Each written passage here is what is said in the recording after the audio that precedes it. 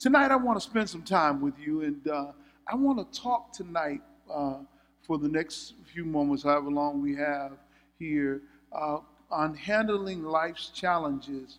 Before we took the break, we were dealing with Mark chapter 5, and we dealt with those three sort of pericopes that are there. We dealt with those. And tonight, I want to push over to chapter 6 and begin to examine this from the perspective of Jesus handling life's challenges. And if you open up your Bibles to Mark chapter 6, just open your word and then stand with me, and we're just going to read the first 6 verses together. Read it in whatever translation you have. I have it in the New King James Version, but read it in your translation. It'll be the same word, just different words. Amen? Let's read. Then he went out from there, read together, read aloud, and came to his own country, and his disciples followed him. And when the Sabbath had come, he began to teach in the synagogue, and many hearing him were astonished, saying, "Where did this man get these things? And what wisdom is this which he is given to him, that such mighty works are performed by his hands? In this the carpenter, the son of Mary, and the brother of James, Joseph, Judas, and Simon, and are not his sisters here with us?" So they were offended at him. But Jesus said to them, "A prophet is not without honor except in his own country, among his own relatives, and in his own house." Now he could do no mighty work there, except that he laid his hands on a few sick people and healed them. And he marveled because of their unbelief. Then he went about the villages in a circuit teaching. May the Lord bless his word. You may be seated. Now, what's interesting to me when you read this text, some of your Bibles will talk to have the theme written on top, which says Jesus rejected at Nazareth. And that is a really appropriate way of putting it. He was rejected. They did not receive him. What's interesting to me when you really dig down into it is that Jesus goes to his hometown. Now, we all know that he wasn't born in Nazareth, but he was reared in Nazareth. He was born in Bethlehem, but reared in Nazareth, which means that for at least 30 years of his life, these people had seen him. They had been in his company. And we know that he was a carpenter. He took up the trade of his father. So some of them might have had things in their homes that he had done for them, pieces that he had made or things that he had repaired on their behalf. So he was a carpenter.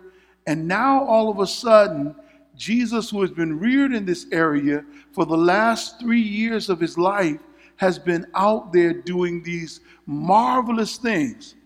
And the news of what he's been doing undoubtedly has gotten back to everybody. Everybody's heard about it. You would have to be under a rock not to have heard about some of the miracles that he was performing. Come on, let's just be honest. If we just take the preceding chapters in Mark, you see plenty of things in there. But just think about it. He calms the storm. He cast out the demons from the Gennesaret demoniac, calls those evil spirits out of him and leaves him, the Bible says, fully dressed, clothed in his right mind. He then heals the woman who has this issue of blood, an incurable disease, who suffered for 12 long years. He then goes to Jairus' house and he raises his daughter from the dead. Now, this stuff has got to be out there. People have got to know that Jesus has an anointing and power and glory attached to his life. And now he's going back home. He's going home. He's going to where he's been reared at. And it should have been that everybody would have been excited. Our homeboy is coming in. He's coming in. We're going to get a chance to spend some time with him. Hopefully he'll take a break here, rest a little while. What's interesting to me is his rejection doesn't start at Good Friday. His rejection starts at home. Those people that should be there for him are the ones that first reject him.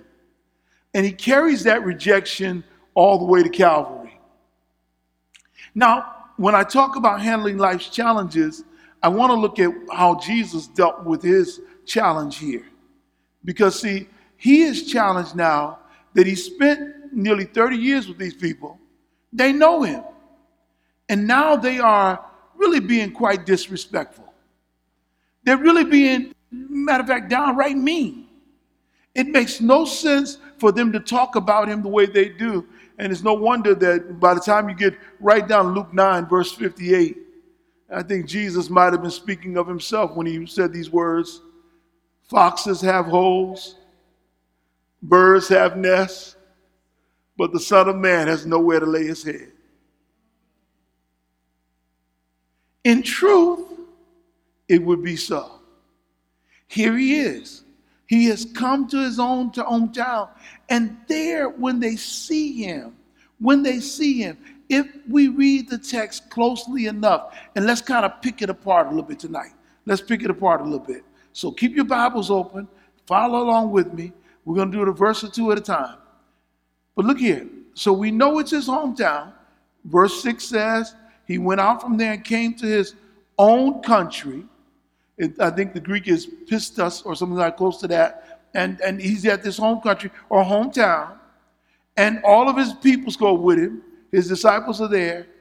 And he says when he gets there, it's Sabbath, and he stands up and he teaches. Now, we may have a glimpse of his sermon in Luke 4. Might be the same message. When he opens up the script and he begins to read, the Spirit of the Lord is upon me. But there's something about his teaching that is not just reading of the scripture. There's something about it that catches everybody off guard. They see him and they look at him, and notice what the text says. Read real close now. It says, he began to teach in the synagogue, in verse 2, and many hearing him were what? Astonished. Stop right there. And I want to lift up the first point here, which is the astonishment of reality. The astonishment of reality. Astonishment of reality. They see him for who he is. And they are astonished by the truth. They are astonished by the reality. They see him. They know who he is. They know what he's saying. They are looking at him like, we realize this is something we've never heard before. We realize this has a flavor that has sage for wisdom on it. This is deep. This is like somebody has been studying at the feet of the prophets. This is like somebody who's been in the hillside. But we know him. He hasn't been studying anywhere because he's been here. So in truth, when you read the word astonishment might actually mean flabbergasted. That's probably the real word there. They were flabbergasted, amazed. Let me put it in a vernacular you might be more familiar with. Somebody probably said, what in the ham sandwich is going on? I can't believe this. We know this dude.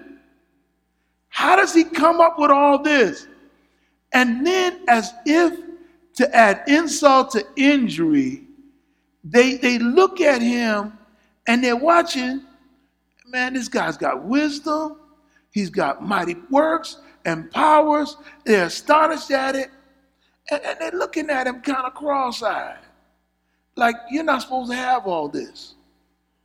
We know you. I want to just suggest to you that people may flatter you with their astonishment, but astonishment does not mean acceptance.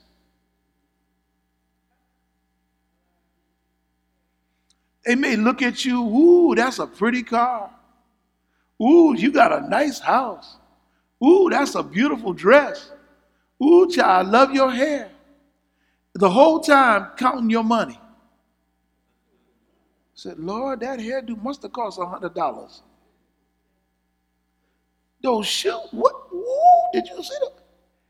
Just because somebody's astonished does not mean they're accepting. They can look at you and see something good about you and not necessarily accept who you are or what God is doing in you. Now, how does this help you? If they did it to Jesus, don't think they won't do it to you. They may hear you talk. They may see how you carry yourself now. They may see how you perform. They may look at you and say, you know what? You don't have the degree to talk at that level that you talk at. Why do you use those words you use? Or how do you know that? You're not supposed to have that understanding. And some of us, we play down to what people think. Chris Rock has that comedic routine of a slave who can read and is afraid to let his master know he can read. And he's coming up on a stop sign and it says stop. And he's going towards the stop sign, but he knows that if he stops, his master will know he can read. So he won't stop. And he's going right into the middle of ongoing traffic. And he knows the sign says stop, but he won't stop because he doesn't want his master to think he can read. If he finds out I can read, he's going to get upset. He's going to beat me. He's going to kill me. And so he keeps on riding, gets right into the traffic, and bam, a big accident. And the master comes up and says to him, didn't you see that stop sign? And the slave responds, you mean that octagon thing? Where did you learn octagon?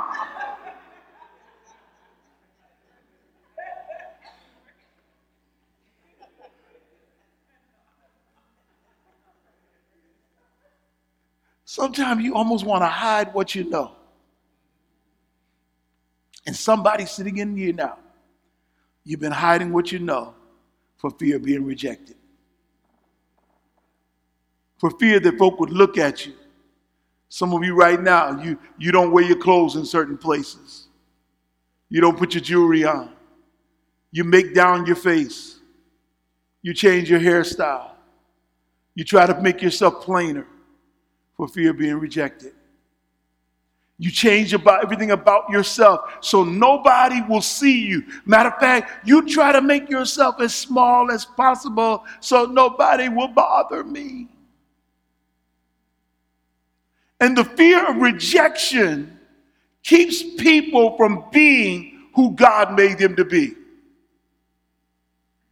The fear of rejection keeps people from allowing the world to see all that they are and all that they have and all that God has invested in them because they're afraid of rejection. They're afraid of what happens. And sometimes that fear of rejection happens to people when they're very young. Somebody tells you you're not smart enough. You're not pretty enough. You ought to sing in the background. And even though you may have a foreground voice, you keep going to the background. Nobody has to tell you to sit in the back of the bus. You go there anyway. This is where I always sit. Not used to people being around me and accepting me, for my gifts, for my talents, for what I have. And Jesus handles it. These homies of his, they are there. They're flabbergasted.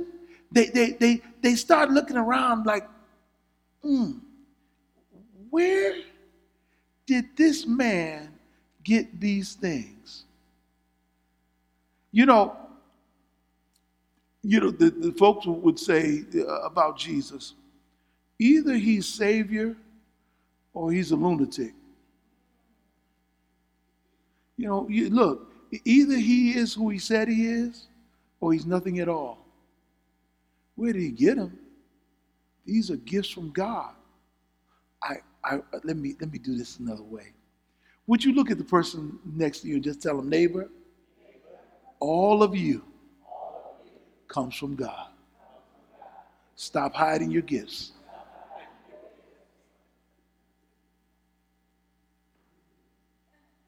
And let me tell you something. Sometimes, let's be honest, it's been your fallback defense mechanism. You've been using it all your life. You're good at it. You're good at it. I know pretty girls who dress as much as they can and the baggiest clothes they can so nobody looks at them. They won't put on makeup if makeup would help to make their day. They just no. They won't even. I've seen students in class who are brilliant, who have been told all their life that they weren't smart. And every now and then I'm still teaching, and every now and then I turn to a student and say, now, what do you think about that? And some of the most striking, brilliant comments come out. And after class, I go to them, why don't you say what you think? I just don't want. Who cares what other people think? Excuse me, just in case you don't know, I'm grading on class participation. And your lack of participation is causing deductions every week. Can we pick up your game? Let me do this, because you missed that, went over somebody's head. If God were grading you on participation, how many points have you lost this week by not being who he made you to be? Ooh, I just flipped that thing on you. You said, I didn't see that one coming. That came back like octagon. I didn't see that one coming. They were astonished at the reality. But the second thing is, and it's in the text, and this is an awareness of reaction. An awareness of reaction. And I want to pause here for a moment, because Jesus very clearly knows that they have responded and reacted to him in a negative way. And he's aware of it. Can I tell you this? You don't have to shut yourself off from the opinions of others or the conclusions they reach or their derisive comments to be happy. You think if I shield myself from other folks talking about me, it can't hurt me. I need to help you here. You really know how people feel.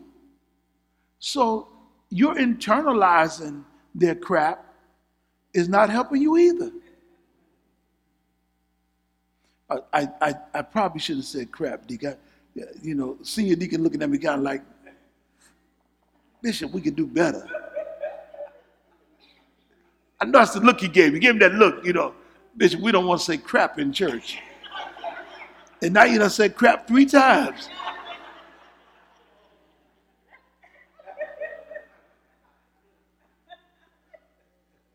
No, let's be honest.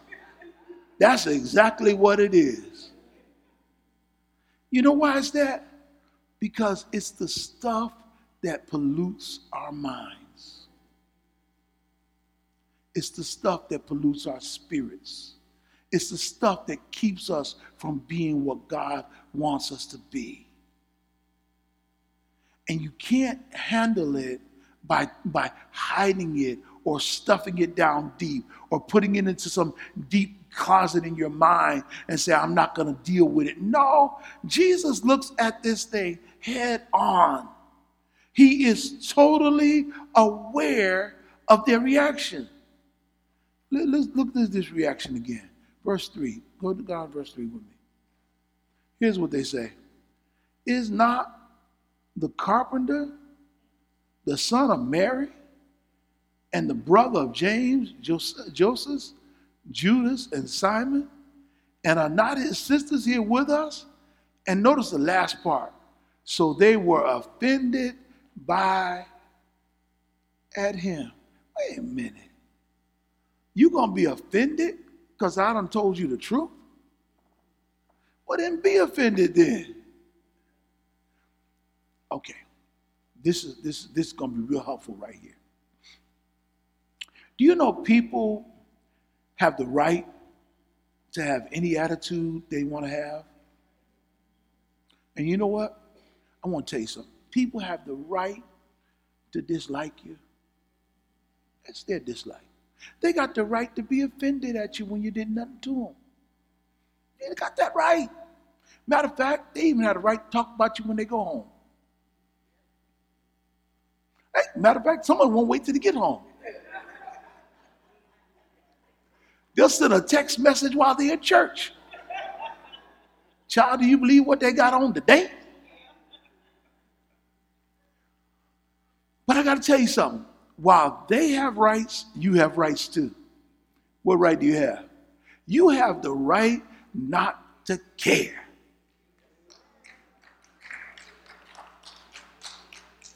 You've got a right not to let what they think mess you up. You know, I know many of you are not fans of our current leader of the world, free world. I know some of you are and some of you aren't, but the one commendable quality he has, it's only one. It's only one. You know what it is? The ability not to care what anybody else think. Now he takes it to an extreme that is not godly, but you got to realize that sometimes you can take a little bit of that and go on and do what God told you to do. Okay, let me give you an example. Can I give you a real life example? Okay, Sister Ken, if God tells you to scream at the loudest of your voice, can you handle that without worrying what folk in the balcony think?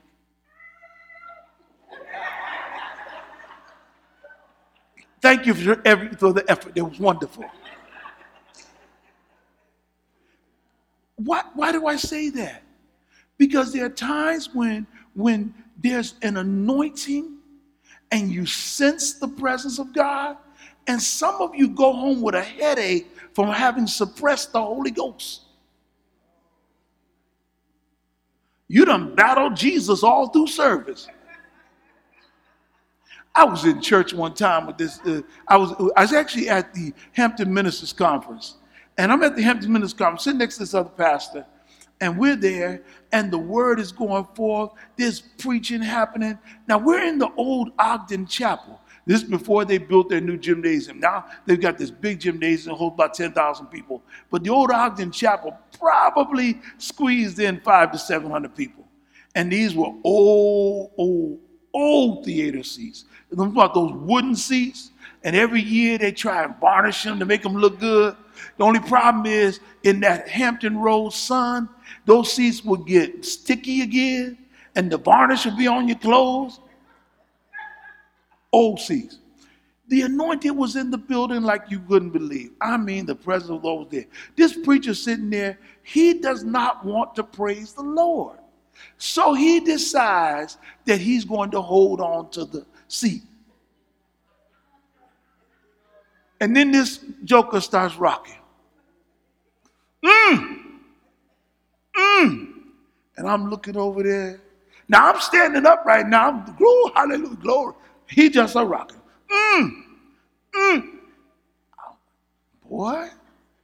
Now I'm watching him. Because he looked like a cross between having a bad bowel movement. Did I say crap again?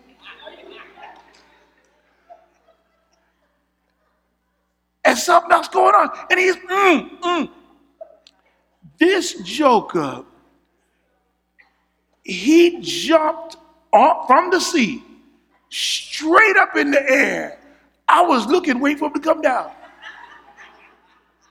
When he finally came down, guess what? He had half the chair in his hand. He had broke the chair off.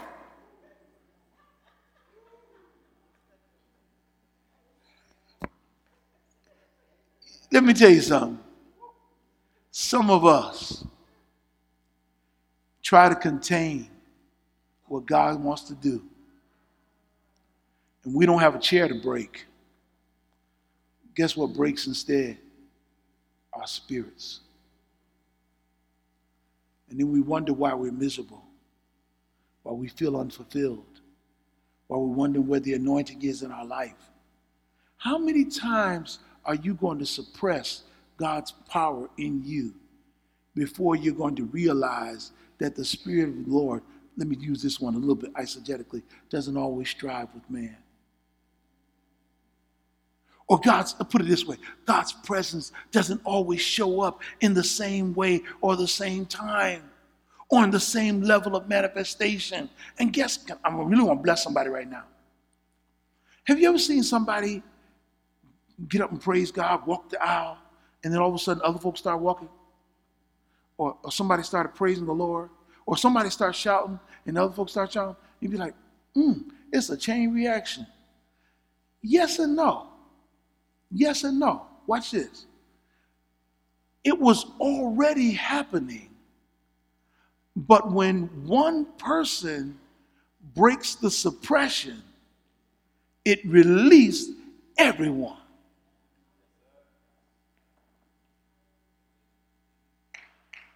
I'm trying to help somebody. Y'all don't even know how deep I'm trying to take it. But Junior, I'm trying to take them to the well right now. I'm trying to bless somebody in here. I'm trying to bless you. See, sometimes we don't realize that we are a catalyst and not a captive. And you're remaining a captive when God made you a catalyst. Sometimes when you sing, I wish somebody would catch on fire, God's saying, if you keep burning up, you're going to burn out. Waiting for somebody to catch on fire, you are on fire.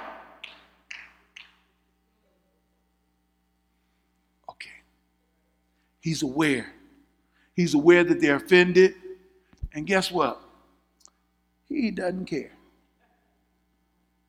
He doesn't care. He doesn't care.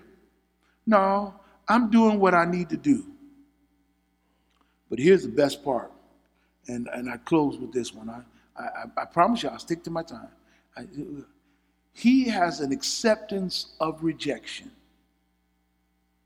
An acceptance of rejection. Now this is deep here. This is deep here. Notice I said he has an acceptance of rejection. He does not accept that what they think has changed him at all. You haven't changed me. I'm marveling and stunned by how you act, but you haven't changed me at all. Matter of fact, you haven't upset my spirit at all. I'm still going to be me. I'm still going to do what God called me. See, I'm talking to somebody right now. Y'all, you ain't got it yet. You ain't got it yet. Look at somebody right now and say, neighbor, I got to accept what God allows and still be me.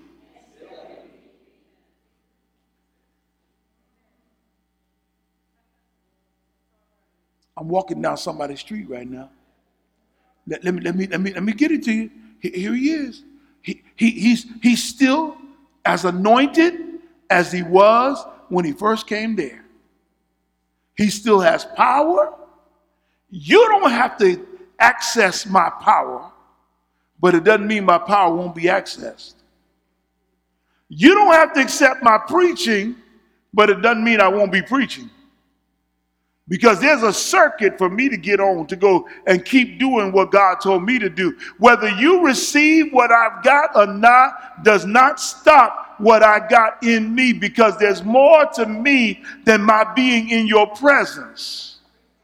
And your approval or acceptance will not change who I am, because what God has put in me has already been placed in me. And I'm birthing something new on behalf of all of the people. So I can't worry about how you feel, because if I internalize your rejection and accept that as a rejection from everybody, then I'll go home and I'll put myself in the bed and I won't get back out. I'll crawl up in a fetal position and I won't preach anymore. And I'll think that my anointing is gone because I couldn't really pray in your town. But as long as I know who I am and whose I am and what I've been called to do and where I've been called to do it at, I don't have to worry what you think about me. I don't care what you know about me. I know who I am, and I know in whom I have believed, and I know that God is able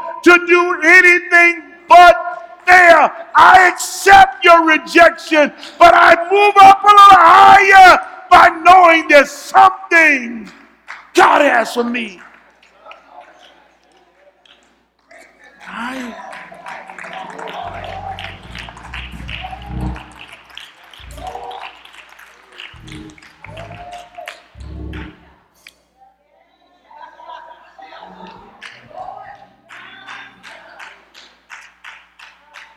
Jesus looks and says, you know what? A prophet is without honor in his own country, among his own relatives. Look at somebody now, say, neighbor, if your family, or your friends can't handle the next level, don't worry about them. Keep it moving.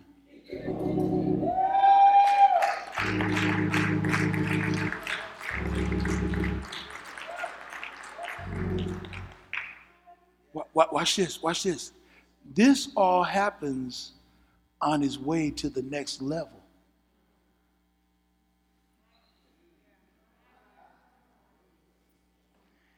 Everybody can't handle your elevation.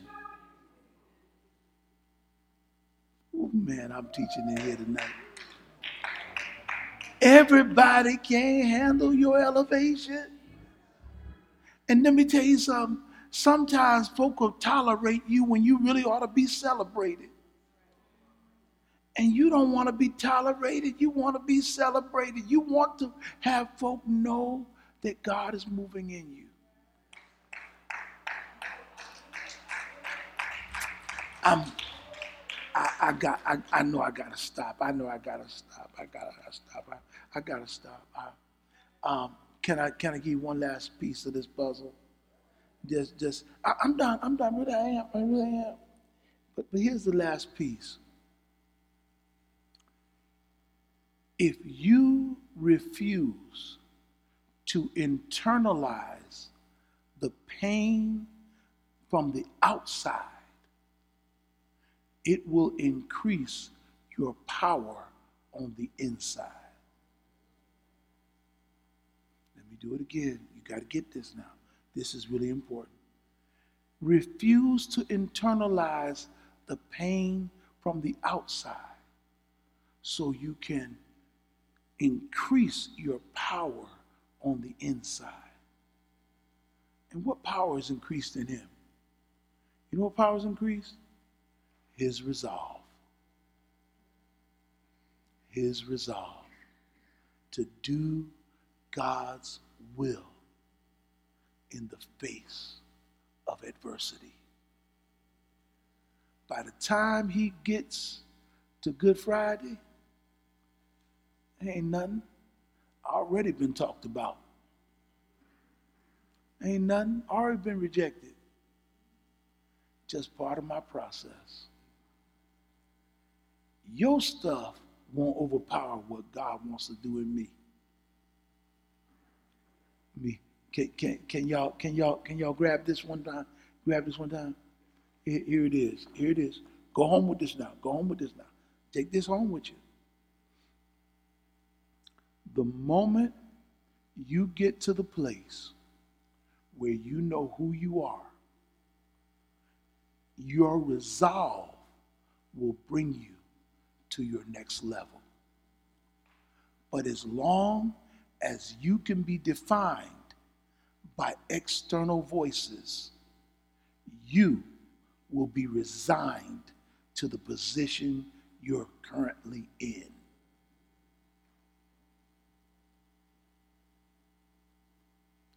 Your resolve, nobody else's, your resolve. Who I am. Leticia, if you don't tell yourself, I'm a teacher and I've got a word to give, huh? If you don't tell yourself, I'm a preacher, I've got a word to give.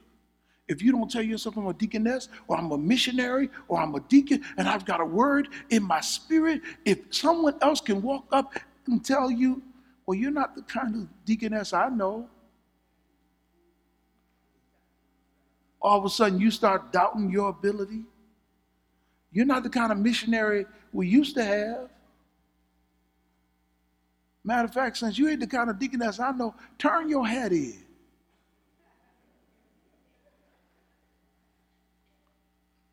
Y'all missing it because the external voices have one goal. You know what the goal is? I'm not trying to get you excited now. I'm trying to get you information. You know what the goal is? Huh? She said to kill and destroy. That would be ultimately. But do you know what the goal is? The goal is to derail your mission in life. The rejection of Jesus on multiple levels were timed by the adversary to try to derail his mission. Everything you see that happens to going towards Calvary is trying to get him not to be who he was. And the first place they try to crush, the first place they try to crush, before they go for your body, try to get your mind, your heart, your soul. Try to mess with your head. I said it Sunday, and you can see the parallel now. Don't give out space in your head to folk that ain't paying rent. Come on, let's give God a praise.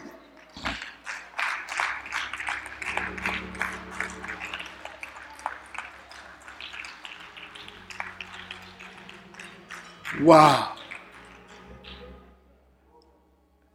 I've got